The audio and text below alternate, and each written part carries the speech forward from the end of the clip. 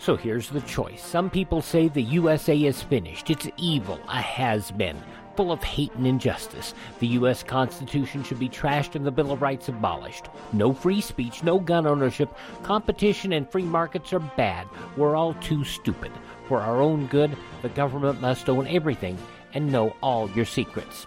Other people say that America has created the freest, richest, happiest, most generous society that has ever existed in the world. That's why millions of people are desperate to come here and escape their brutal lives in Cuba, Venezuela, North Korea, and 100 other countries. In America, we have the right to succeed, the right to our own living, the right to have a family, the right to believe in God, the right to have our own ideas, the right to be safe and secure, and the right to be left alone. Where do you stand? Help us save the Constitution and restore the American dream. Go to SaveMyFreedom.com. Brought to you by the American Media Council.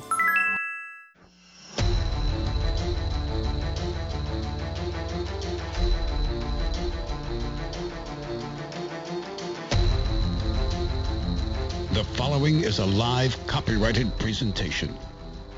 Ladies and gentlemen, it's time now for RadioLawTalk.com with your host, Frederick Penny, attorney at law. And now, RadioLawTalk.com.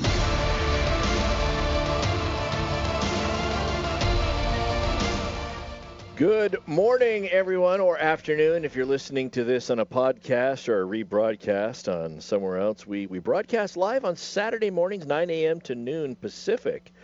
Welcome to Radio Law Talk second hour. I'm Todd Cunin. To my right, Denise Dirk. Standing in, both of us sitting in for Fred Penny, who's on assignment. I think that Fred is not here today because he's really just spending a lot of time getting his Halloween costume together. And getting ready to trick or treat this evening, taking the kids or grandkids out to trick or treat. But really, it's about him. Of course, it is. The candy. And like all of us, he bought extra candy for himself. And once the kids come in, you start negotiating for the good stuff. Absolutely, that's the way. That's the way that it works. There was one thing I saw on a late night show. They do this. I think it was like Jimmy Kimmel or Jimmy Fallon, one of those, but. This is the one that broke my heart. It was send us in videos of you videotaping your kids November 1st, the day after Halloween. It was Kimmel. Telling them that you ate all of their Halloween candy the night before and I'm sorry. Whatever chuckle you might get out of video like that, it is not worth the trauma that you inflict on the children. Just not worth it for them. But. You just tell them, look, I got to go through, make sure there's nothing in this candy, and then, tell them you had to sample it a little bit. Yeah, I did. What's wrong? Just pay no attention to the fact that I have chocolate all over my face and the corners of my mouth or whatever. I had to negotiate the Reese's peanut butter cups for my kids. There's nothing left but the candy corn. What the heck? I'm sorry. That's the bad news. I'm a candy corn fan. Yeah. I just wonder who it is. Speaking of Halloween candy, right? I'm just wondering who it is came up with the genius idea to rename the mini candies Fun Size. I can tell you the story behind that if you'd like. Oh, please do. I actually researched it one time. This all began in the Depression when people could not afford to buy a full-size candy bar, even though they were a nickel. So they cut them down to bite-size, penny-size. They used to call them bite-size. And then eventually there was something pejorative. I don't know how but they decided we have to change it to fun. Take this Depression era candy that, let's make it fun. So let's make it fun size, because nothing fun about the Depression, right? I just noticed. You know what? That was a case or no case. Yes, it was. It was a case or no case. Yes, and then you gave us that. You told us about that. Yeah. I do remember that. I don't remember the case or no case, unfortunately, but I do remember that story. I just think it's interesting that the term fun size has not made it to other products that come in small, medium, or large. All right, watch it now. Watch yourself now. What? I'm talking about shoes and underwear and stuff like that. But anyway. What size underwear do you wear? Fun size. Fun size. Well, okay. I'll be the judge of that. All right, so Oh, we've gone completely off the rails now, and Denise is already, running for the door. I'm not going to be a part of this. No, I was just thinking about last night. I was actually looking at pictures where my husband was in fun-size shorts. Oh, man. Oh, good heavens. Okay. Right now, Fred is immediately calling his FCC lawyers. How do I... Look, I just provided the platform. They're the ones doing the talking. Radio Law Talk. We have a lot of fun here. We got some stuff to talk about this hour. I think we're going to, at some point in time, head back, talk about this DOJ, or the regulation, or Denise... Slap me upside the head. What am I saying? The 230 regulation, the U.S. or the 47 U.S. Code, Section 2330 immunities. Yes, and proposed regulation. It's very important, and it's probably the most important thing that I want to focus on with this is the difference between it being an executive order, this is so let it be written, so let it be done, versus proposed legislation, the difference between those two, because I think sometimes people miss out on that and they conflate one for the other. So we got that. Let's see, what else do we have to talk about? We have our California. We're going to shut you down, but you still got to pay for your permits. We got that California one that we're going to be talking about. You know, folks, look, we are a nation.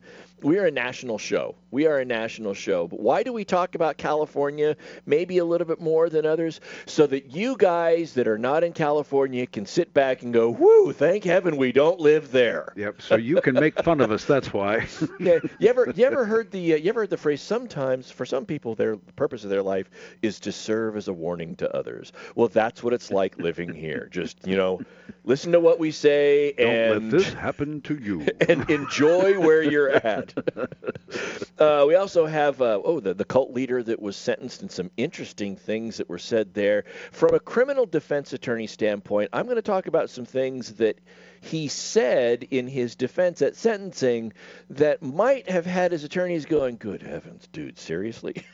I mean, did you really want to say that? So we'll talk about that, but we still get things started off with our favorite and everyone's favorite, Case or No Case, Cal. Now it's time to play Case or No Case. Okay, I'm going to hustle through this. So take notes. All right, I'm hustling with the notepad. 43-year-old Brian Butch Peace Jr. was a highly experienced supplier and technician installer. Lives in Florida. Hustle.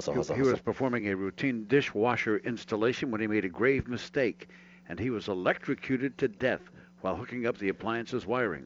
There was chaos and trauma in the home where he was working.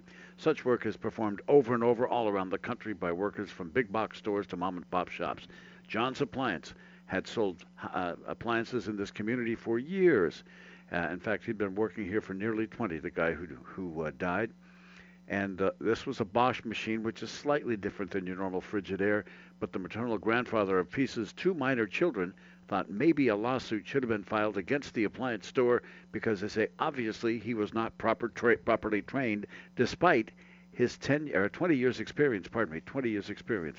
So the grandfather went to go see a lawyer, and I ask you, one quick thing.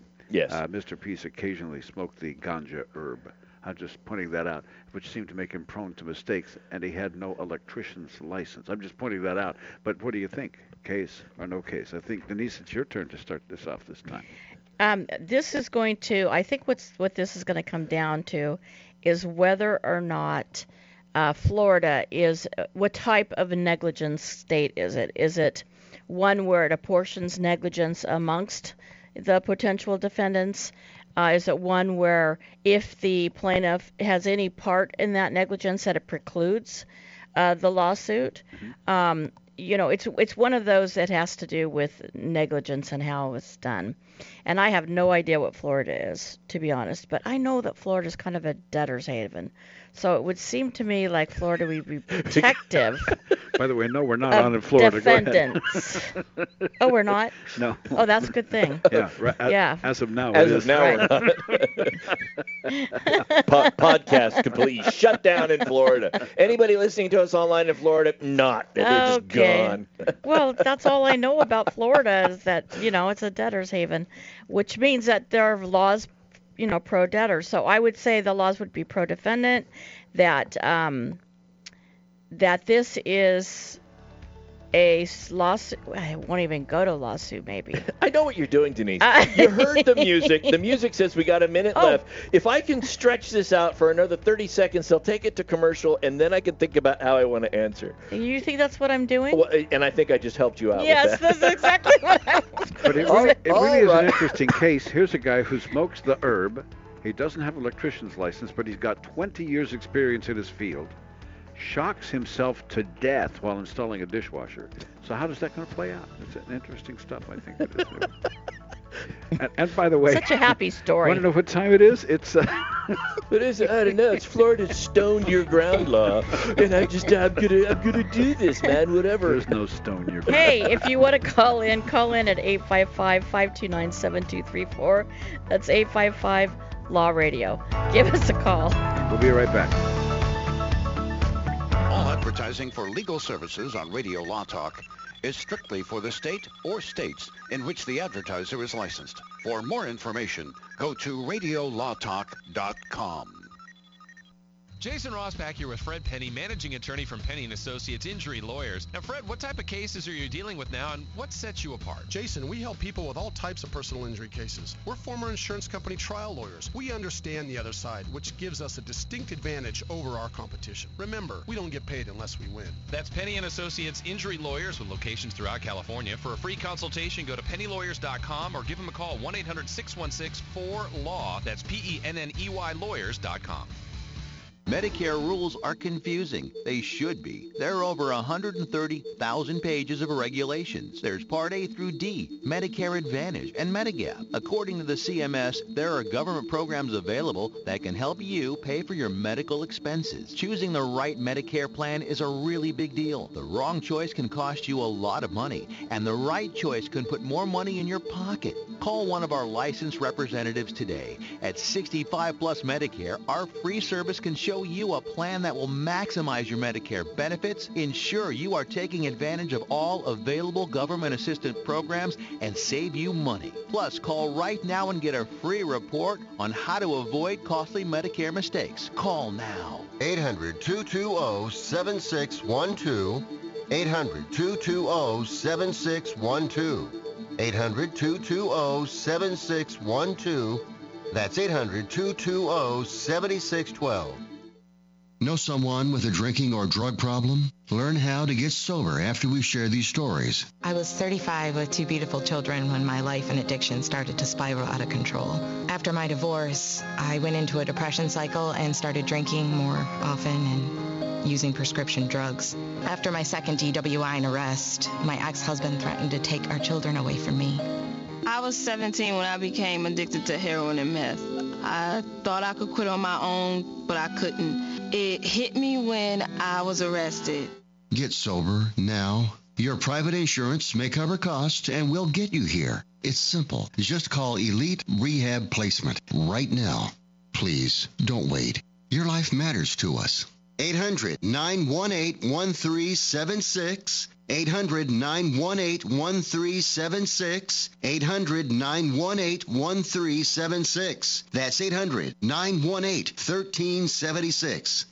Ever wonder how the credit card companies make their money? Well, think about this. If you owe $25,000 on 5 different credit cards and you make your minimum payments every month, here's what it's going to cost you. Are you sitting down? You'll shell out over $13,000 in additional interest, and it's going to take over 13 years to pay off your original $25,000 balance. That's how they make money. Now it's your turn to fight back by calling the Debt Solutions Network. We'll work on your behalf to reduce your debt. We specialize in credit cards, retail store cards, and medical bills. We promise we can and will reduce your debt.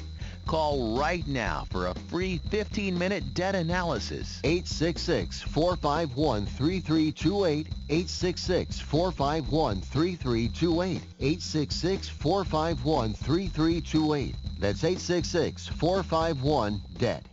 This is Denise Dirks. We can represent clients in divorce, legal separation, child and spousal support, custody, termination of parental rights, step-parent adoptions, guardianships, and even conservatorship matters. Call 1-877-886-7186 for a consultation. The law offices of Denise L. Dirks provide family law services in Northern California. When the law affects your family, call 877-886-7186.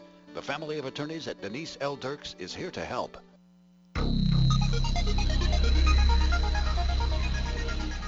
Boys are weird. You're a whiner. This is Radio Law Talk. You know, the intro music that we have, that da da da da. I feel like I need to be at a rave, kind of. You know, woo, woo. Hey, look, that would not be a pretty sight to see Todd at a rave. That would just be like, ee. Well, if you go to one, for heaven's sake, post video of it. Oh yes. Yeah. That'll really drive the user content down. So here we are. 420 friendly dude installing a dishwasher, 20 years experience, all right, whatever, yeah, and electrocutes himself. And the dad of the deceased, because the deceased had children, is wondering whether or not he should consult a lawyer. Or does he? Is it a case? Is it no case? And it was to Denise. We stalled plenty of time for you, Denise.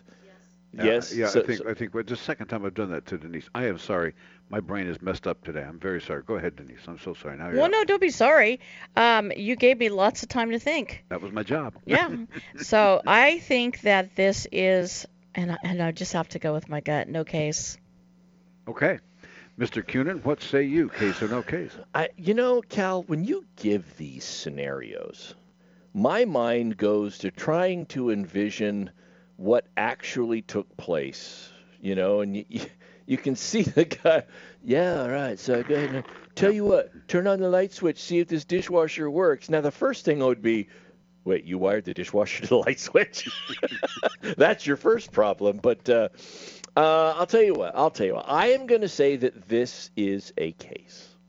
It is a case, but the appliance store, now you said it was possibly against the store. I'm going to say the appliance store prevails because although the person might not have been an electrician, he did have 20 years experience installing these things, show me that he didn't know what he was doing and that he should have had help, that he needed help, that something was different. And so I'm just going to say the appliance store wins. What the heck? What could possibly go wrong with that answer? Well, that's a great question. What could go wrong after all is said and done? Well, Denise, you said it was not a case. Is that correct? Yes. Okay. I'm so sorry.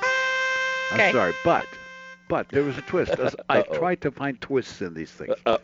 First off, what the man did, what Mr. Junior did, is he hooked the hot wire, the black wire, to the frame of the dishwasher, and he hooked the ground wire to power. And so when they activated the circuit, he was in some water doing this thing with the Bosch, and it just got him, and his heart stopped. He died. A sad story. That's what John Hinton, the owner of John's Appliances, said. Now, the incident attracted the attention of the United States Occupational Safety and Health Administration. Oh, no. And they issued 3 serious citation fines to John's Appliance, saying, why didn't he have training? That was what that's what the grandfather sued about. He didn't have adequate training. However, he had 20 years experience. He'd done it so many times. Florida has some kind of shield law for you're doing a related business. You can hook up electricity, some kind of deal like that. Shield law. Yeah, it's a shielder's haven. Yes. At any rate, John's Appliance and Bedding settled for $5,000. That was it. That's it? That's it. And yes, by the way, he did have THC in his system. Oh. So that, ladies and gentlemen, is... Interesting thing about... Well, you got to tell me how he wins. It's a case, but does he get the outcome? I said the appliance store won. Well, if they ended up paying $5,000, I guess I lose on that. Yeah, they negotiated it down from $30,000, which was the original award, and they just negotiated it down to $5,000. $5,000. Yeah. Interesting. So they must have had a good lawyer, I guess. Right? Well, you raise an interesting point when you said he had THC in his system. Mm-hmm. And the interesting thing about that, as a DUI attorney, and you can be driving under the influence of drugs. It's not always alcohol. It can be drugs. It can be marijuana. It can be prescription drugs. It can be prescription drugs. It technically can be any substance. It's the way the law is written, that impairs you so that you can't exercise the caution or characteristic of a person who does not have those substances in their system, right? But here's the thing about THC. Not all THC is created equal. There is THC that stays in your system for 30 to 60 days. That is the stuff, somebody gets high on the 1st, and then they have a job interview and a drug test on the 15th, and they're like freaking out because they smoked pot 2 weeks ago, and they're clearly not high. And guess what? They're going to test positive for the inactive metabolite for THC. It's delta-9 THC, which is the active ingredient that stays in your system for up to 4 hours, 5 hours. That's what gets you high. So if he had the delta-9 THC, dude was smoking on the job. Well, it was a contributing factor. That's all I want to say. Yeah. So, actually, can you test for that? So let's say somebody is arrested for marijuana use while and being impaired for driving. How do they test for that? How do they do that? Well, they can test it with a blood test as long as the gas chromatograph that they're using has been programmed to look for that. Okay? So they can test for the delta-9 THC. It's how we did criminal. How do you test it, though? It's a blood test. Okay. They have to take a blood test. You can't test it through urine. And what's the standard? What's the standard for being impaired for tetrahydrocannabinoids versus alcohol? That raises another interesting point. Radio law talk. Dang it, we're going to talk about the law. So that raises an interesting point. In every state, especially California, this is where we're not different from the rest of the country, there is only one substance for which they have said, whether you're technically impaired or not, if you have this substance in your system at or above a certain level, you are legally DUI for purposes of the statute, and that's alcohol. And the level is 0.08 or higher. Every other substance, you can be DUI, but they have to prove not the level at which you have that substance in your system. You're only DUI if they can prove that it adversely affected your ability to safely operate a motor vehicle. So they have to prove impairment, is what you're saying. They have to prove impairment, whereas for alcohol, they just have to prove that it was at a certain level. So my defense to impairment is that I use it every day, and it takes me a lot to actually be impaired. Is that an actual defense? If you could pass your sobriety tests or your coordination tests, and you could show that it doesn't adversely affect your ability, look, they have to prove that beyond a reasonable doubt. You have a defense, and we have a break. We'll be back after this. This is Radio Law Talk. Stay tuned. All advertising for legal services on Radio Law Talk is strictly for the state or states in which the advertiser is licensed. For more information, go to radiolawtalk.com. This is Radio Law Talk.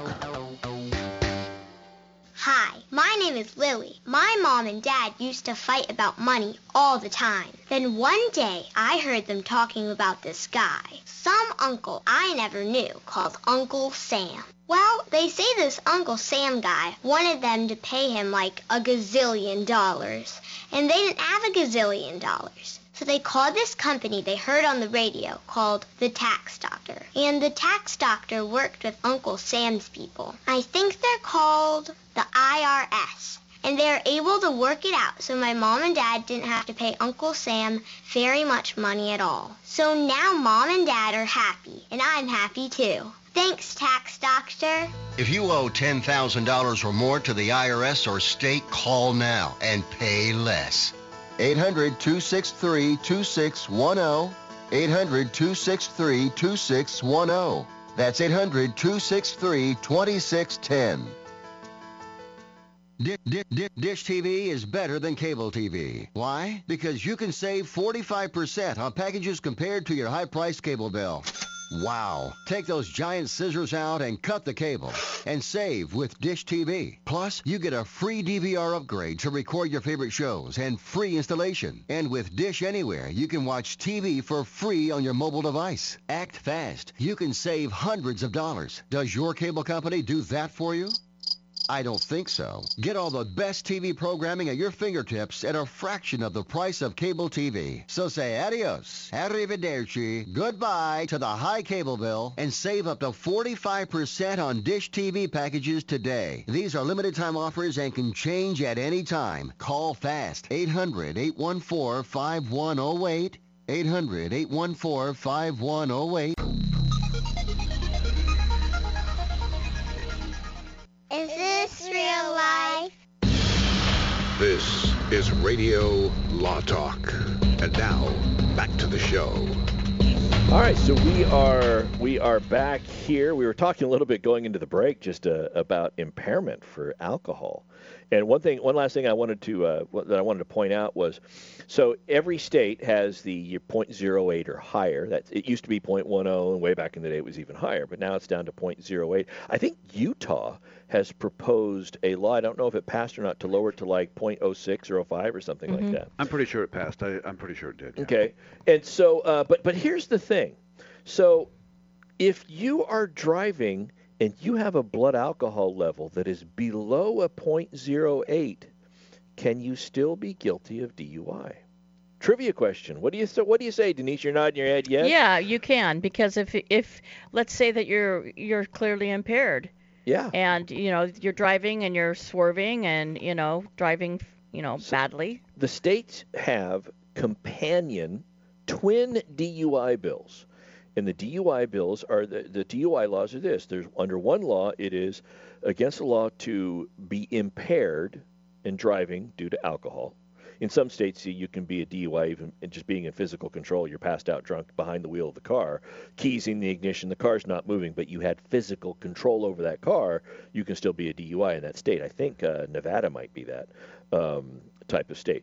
So you can be impaired if you're 0.08 or higher. You can also be impaired if you have alcohol in your system, and that's affecting your ability to drive. Look, we've all seen people that have 2, maybe 3 beers, and now they think they're the funniest person in the room, and they can't walk straight, and they're lightweights, they're impaired, they can't think. Look, 3 beers on a 150-pound person, if they chugged them, is going to get their blood alcohol level up to about a 0.06.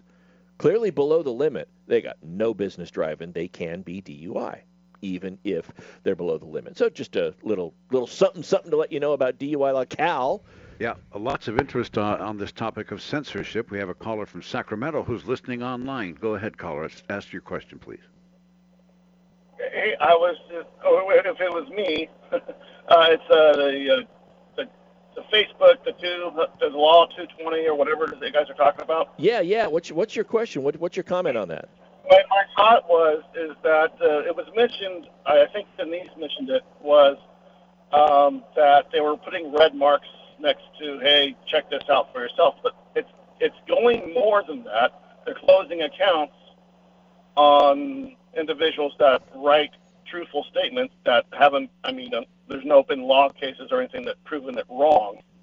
So it's not necessarily just getting a red mark, check this out. They are suppressing individuals' comments. Yeah, they're like purging them out of the system is what you're saying, right? They're closing accounts for individuals, and then the comment comes back and says, hey, I'm just going to go with one particular individual that is known, that is like, hey, okay, we closed your account, we'll let you go back on as long as you say, if we closed your account was okay, or that it was reasonable. So if you don't believe it's reasonable and it's a profitable account, you're basically holding their profits. So you're really silencing things on that platform, because it's more than just. To me, I think it's more. It's more than just redlining out or saying, hey, you can view this tweet, but before you do, you need to know that maybe there's some information that we have deemed factually incorrect. With that knowledge, go ahead and take a look and look at this content. With some folks, it's more than that. They're actually having the comment completely deleted so nobody has the option of seeing it. And in addition to that, some are even suffering that their Facebook accounts or Twitter accounts are deleted or completely put on hold. Thank you very much for the call there and for that information. That is true. That is happening. I think the vast majority, if you were to look at the majority of instances, the most common one is probably just the beginning where they say, look, you can see this content, but you need to know that we have deemed that there may be some things that are factually dubious. With that, go ahead and take a look at it. But we do have the other censorship that might be happening. Cal. And that's the point. David here's on the telephone. He has about another question about censorship. Dave, go ahead, please. Yeah, let me give you the, in case or no case, you don't have to worry if this is the case or not, because it is. And let me give you the Cal-approved Cliff Notes version. Yeah, just make it quick. I've been being actively prosecuted and still am to this day for the last 4 years for calling into public radio station, which happens to be the University of New Mexico radio station, KUNM, with political commentary, which is to be short, it's within all normal bounds, moral, ethical, legal, social, etc. But they don't like what I want to talk about that is political.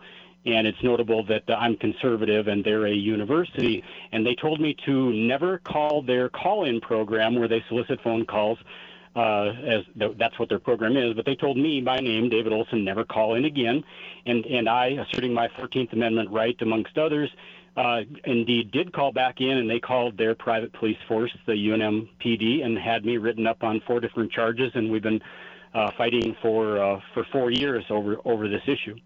All right, David, we're going to give you your answer over the air. Really appreciate your call and wish you luck in your case. All right, go ahead. What do you think about that? So when I hear about that, if it is a university, a publicly funded university and a public radio broadcast, I see a couple of issues there.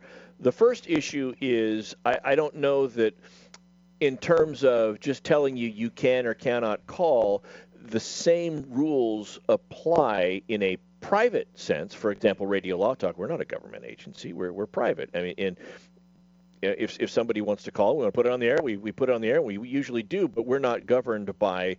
We don't have to. We don't have to. Right. In a situation like that with the University of New Mexico, and I think this is going to segue nicely into this discussion here, Denise. With the University of New Mexico, because they're a public agency, obviously they have to open it up for dialogue and discussion because they're receiving public funds. Otherwise, it looks like the government is suppressing speech. I completely get that.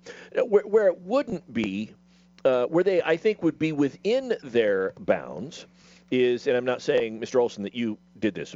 By all means, I'm not saying this happened, but if somebody were to call in and make threats to the radio show and threaten harm and to threaten to do this, well, yes, I think that goes beyond the purview of what's allowable, and that's a crime to do that. And that in and of itself, it's not a crime because they said don't call. It's a crime because the speech itself would be criminal in nature. Right. So if it falls underneath the inciting imminent lawless action, Absolutely. Or if it inspires fear and bodily harm, that's the U.S. Supreme Court saying this would be exception to that free speech.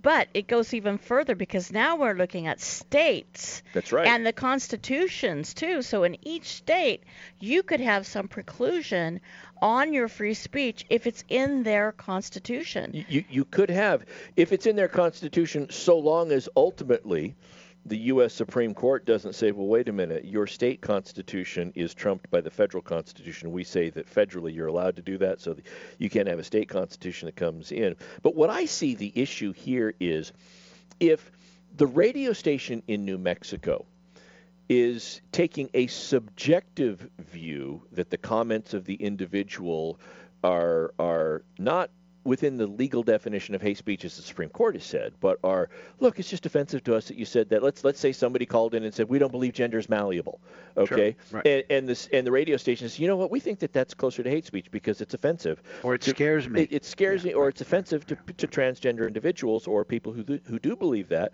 Well, I think that the radio station may have an issue because it is too subjective in that regard, which brings me to the Section 230 amendments that were proposed. One was proposed by the Department of Justice, correct? Yeah, yes. There's kind of an interplay here. There is an executive order that President Trump has issued. Yes. We know that's going to get challenged. Then there's some other legislations already in Congress, but they involve basically taking the immunities away for certain kinds of content, such as sexual, trafficking or childhood, Yes. trafficking or those types of things. So now they're starting to take, these are exceptions to the 230 immunity, but it's mostly been criminal in nature, what they're making exceptions for. So when we come back, because we're at the coming up on our 3/4 of the hour break here, when we come back, we're going to pick up on this. We're going to talk about the two laws, the twin proposals that are making their way through the legislative bodies, how those are different from executive orders, and what are some key features in both of the proposals that may affect the immunities that some tech companies enjoy under 230. You're listening to Radio Law Talk. Don't go away. We'll be back after this. That's a lot, and there's a lot coming up on Radio Law Talk for the rest of this hour, and there's still one more hour to come, which you can catch online or on your favorite radio station. So please stay tuned to Radio Law Talk.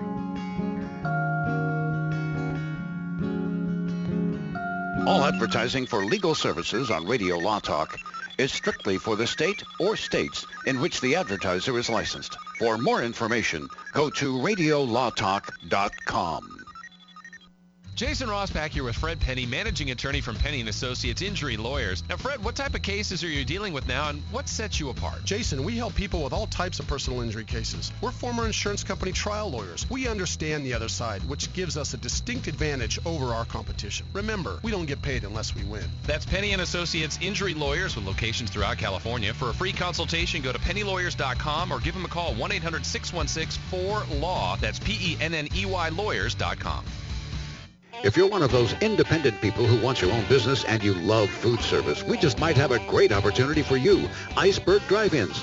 Iceberg is famous for its thick shakes and delicious food. We lend you our supply chain and expertise, and you can potentially have a thriving, successful, fun business that your customers will love. Iceberg Drive-Ins has some prime areas available right now, so if you're interested, get in touch with us right away. Go to icebergdrivein.com and click on the Contact Us button. Iceberg Drive-In, ready to grow with you. This is Denise Dirks. We can represent clients in divorce, legal separation, child and spousal support, custody, termination of parental rights, step-parent adoptions, guardianships, and even conservatorship matters. Call 1-877-886-7186 for a consultation. The law offices of Denise L. Dirks provide family law services in Northern California. When the law affects your family, call 877-886-7186. The family of attorneys at Denise L. Dirks is here to help. Hi, I'm Frederick Penny of Penny & Associates Injury Lawyers. I bet you're tired of hearing lawyer commercials. So just relax and listen to music for a few seconds.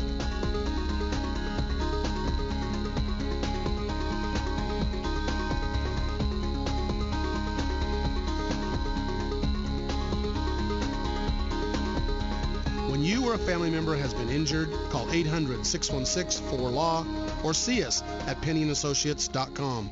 See, that wasn't so bad. If you're trying to quit drinking or doing too many drugs, listen to me. You don't know me and we'll never meet. I had a problem like you once. I drank and used to party a little too much till it got out of control and almost ruined my life. I realized I needed help to fix my problem before it totally destroyed me. If you've tried to fix your drinking and drug problem and you know you can't do it alone, you need to call the National Treatment Advisors. They'll immerse you into a 30-day program to replace your old habits with new habits and totally change your life. And if you have PPO private health insurance, the entire program may be covered. Fix your problem right now before it gets any worse. Get clean. Call now and learn more. 800-296-1252. 800-296-1252. 800-296-1252. 800-296-1252. Dish TV is better than cable TV. Why? Because you can save 45% on packages compared to your high-priced cable bill.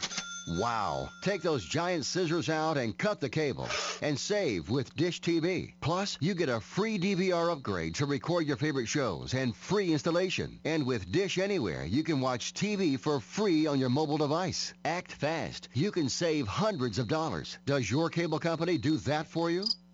I don't think so. Get all the best TV programming at your fingertips at a fraction of the price of cable TV. So say adios, arrivederci, goodbye to the high cable bill and save up to 45% on Dish TV packages today. These are limited time offers and can change at any time. Call fast. 800-814-5108.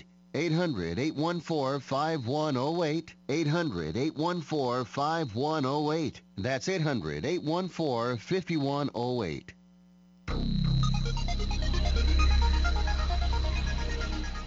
Oh, come on. Time to get back to Radio Law Talk on RadioLawTalk.com and on your favorite radio station. So we've been talking about tech companies, Facebook, Twitter, what is it, Instagram, TikTok, just any of these social media companies. Google. And Google. And look, let's face it, there's a lot of entertaining stuff on those sites. There's a lot of political speech. There's a lot of stuff that's true. There's a lot of stuff that's not true. I mean, it is a mishmash of a bunch of stuff, right? A bunch of stuff. And so right now, just to recap, you know, if stuff is told that is not true, defamatory, under the current status of the law right now, because of Section 230, these companies like Google and Facebook, they cannot be held liable as a company for defamation or slander or anything like that because, look, they're not the ones putting out the content, so they say. It's the users of the platform that are doing it, right? However, they're also, and we have to recognize that this has happened. These same companies have also removed some content that they have found violates their community standards, some that they have removed because, in their opinion, it has been misinformation, disinformation. There are a whole host of reasons. And Section 230, a lot of people don't recognize this, Section 230 that we're talking about historically has required them, these companies, to remove some information that falls in the following categories: obscenity, lewdness, lascivious, filthy, excessively violent. It's that last category of excessively violent that gets to be somewhat of the difficult issue when it comes to the subjective way that it is implemented. I don't think it's just limited to excessively violent being not objective, because what's obscene? Remember, the U.S. Supreme Court says obscenity is, you know it when you see it. That's pretty subjective. That's true. I'll give you that. I mean, I think when I think obscene, I'm thinking nudie pics and stuff like that. Although it can go beyond the purview of obscene if somebody says something that is patently offensive and it's all words. Okay, I get that. I agree with you on that. But here's the thing. So while 230 required them, the companies, to remove this type of information, the question was, what's the standard to be employed that they can use to determine when something is like that? And up to now, it's been very subjective. So, Denise, I think that you even pointed this out.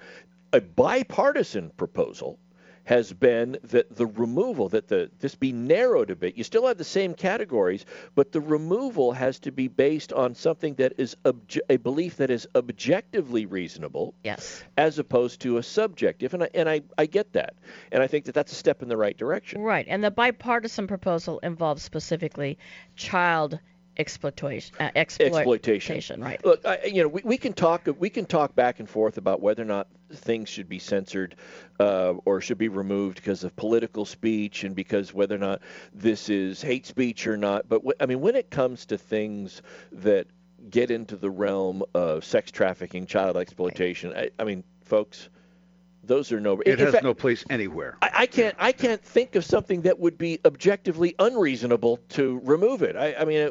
Well, except for I have to now argue something, not the child's part of it, but sex workers. There are sex workers that have legitimate sex work. That's true. Right. And you've got states where it's legal. So when I scroll down, I see a plumber, I see an ad for an electrician, and occasionally I see okay, well, come on. But no, it could still be plumbing. But I'm just trying to say, even that gets to be. Oh my gosh! I got you, Cal. I got him. Hey, is that a case or no case point for me? And I need one too. Okay, but anyways, moving right along. You need a plunger. You know what? I can't even go there. I just have to step away. Thank you. I guess what I wanted to say, and just. But hear me out on this, because I know I love being the butt of that clever humor. It's really nice. But I feel like I'm playing a softball game, and one is coming right down the pike there, and the manager's giving me the take sign. I'm like, but I want to swing so bad. It was actually a beach ball that was thrown down. My question is, my belief that the founders, and I have no idea of knowing this, I'm just telling you, I've read the Federalist Papers and all that. I still can't put my brain around all of it. But the founders basically said, if there's unpopular speech, people will turn away from it. We don't have to decide what unpopular speech is. The people of this country are smart enough to figure out that is either inappropriate or unpopular speech, and they will not adhere to it or go to it. So they wanted, I think, a completely open marketplace of ideas. If a guy came in and said, listen, I don't like people from Arkansas or people from Alabama or from New Zealand or whatever the case is, the rest of us would just turn our backs on him and say, well, you're an idiot, so we're not going to listen to you anymore. Yeah, but I think World War II taught us that persecution of people will be ignored sometimes. And so I think idealistically that's what our forefathers thought of. Because they envisioned, but yes. the reality of it is there's a dark streak to human nature. It really is. Good point. And I see where both points actually make sense. Exist, yeah. Where both points exist and they make sense is if we accept the fact that there's no bright line that you can draw in the sand to say, when it comes to speech, you're either on this side or this side. You're a .08 or you're not, right? It is a fuzzy line. Yeah. It is an idea, a generalization where if you want to be safe, don't even come close to where the fuzz starts, right? But if you do, you run the risk of being on the other side when you get into something that is clearly not socially acceptable. The idea that we could draw a bright line in the sand to be completely safe from anything untoward, well, the only way you could do that is to draw the line so far to one side that there's no such thing as free speech anymore at all. Right. And I don't think we want that. So it's understanding that this can sometimes be as clear as mud, but we have the concept that we're trying for. But the founders also, and I know this from the Federalist Papers, they said we don't need to legislate morality because we do this under the assumption that we are a moral people. Yeah. And that's the difference. Well, that's the same in our law, in our legal structure. There is an axiom, if you will, of justice that says you can't presume a violation of the law. You just can't presume it. You have to presume innocence of That's that right. and put the burden on the government to prove That's otherwise. Right. Exactly. And even when you're talking, to the judge, you're not going to say, well, he did this and this is a criminal act. You'd have to prove that. You'd have to prove the intent. You know what I'm saying? Absolutely. And in your speech, we hope to be able to prove. You can't just say he did it, right? I mean, that would be a presumption of guilt. I'm going to get on my soapbox here, but probably because I'm a criminal defense attorney.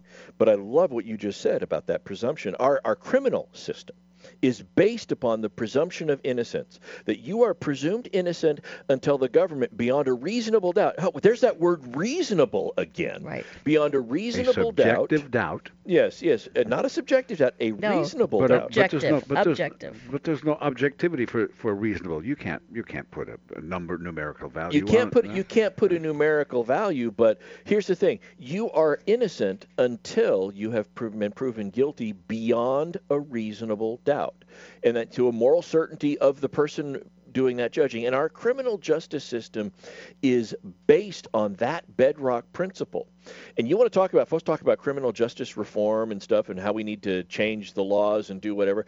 Well, in my opinion, in my opinion, I think a good step would be trying to get back to that beyond reasonable doubt standard, because a lot of people are taken into custody, they're arrested, they're treated as if they're entirely guilty, they're in custody for a year, 2 years, waiting for their trial to get to where it's got to go, and and this idea of reasonable doubt, I guarantee you the person charged with the crime doesn't feel like they've been treated innocent. And what has taken away the presumption of reasonable doubt?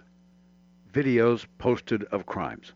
Or videos posted of everything. That has helped. But something that's important that I think we get, even in this civil context, reasonable means what in your community is reasonable. It is changes from community to community to community. It's not always this bright, exact line.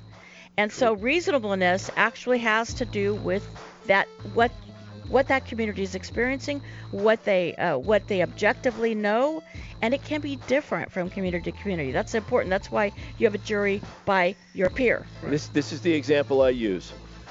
Is the sun going to come up tomorrow? Yeah, I think so. Do I know? I don't know.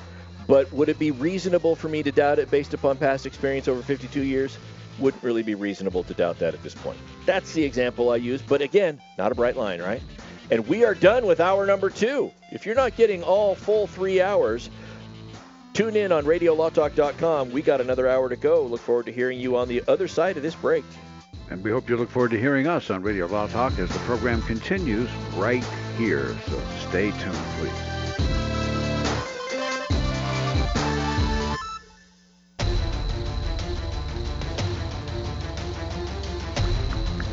You have been listening to RadioLawTalk.com, a copyrighted presentation of Radio Law Talk Incorporated.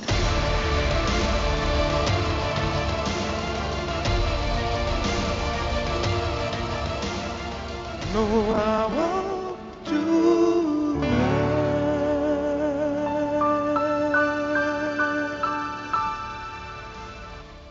Do you want to save money on your next flight? Then pick up the phone and call. That's right, call, because the best prices are not online.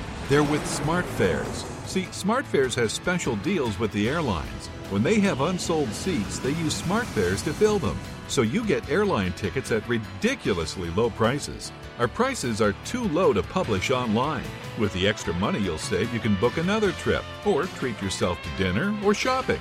So stop searching all of those travel sites to find the lowest price on your next flight. Let one of our SmartFares expert travel agents find ridiculously low prices for you. Call SmartFares today and get the best price on your next flight. Guaranteed. Also, save up to 50% off business and first-class tickets. 800-871-3291. 800-871-3291. Again, that's 800-871-3291.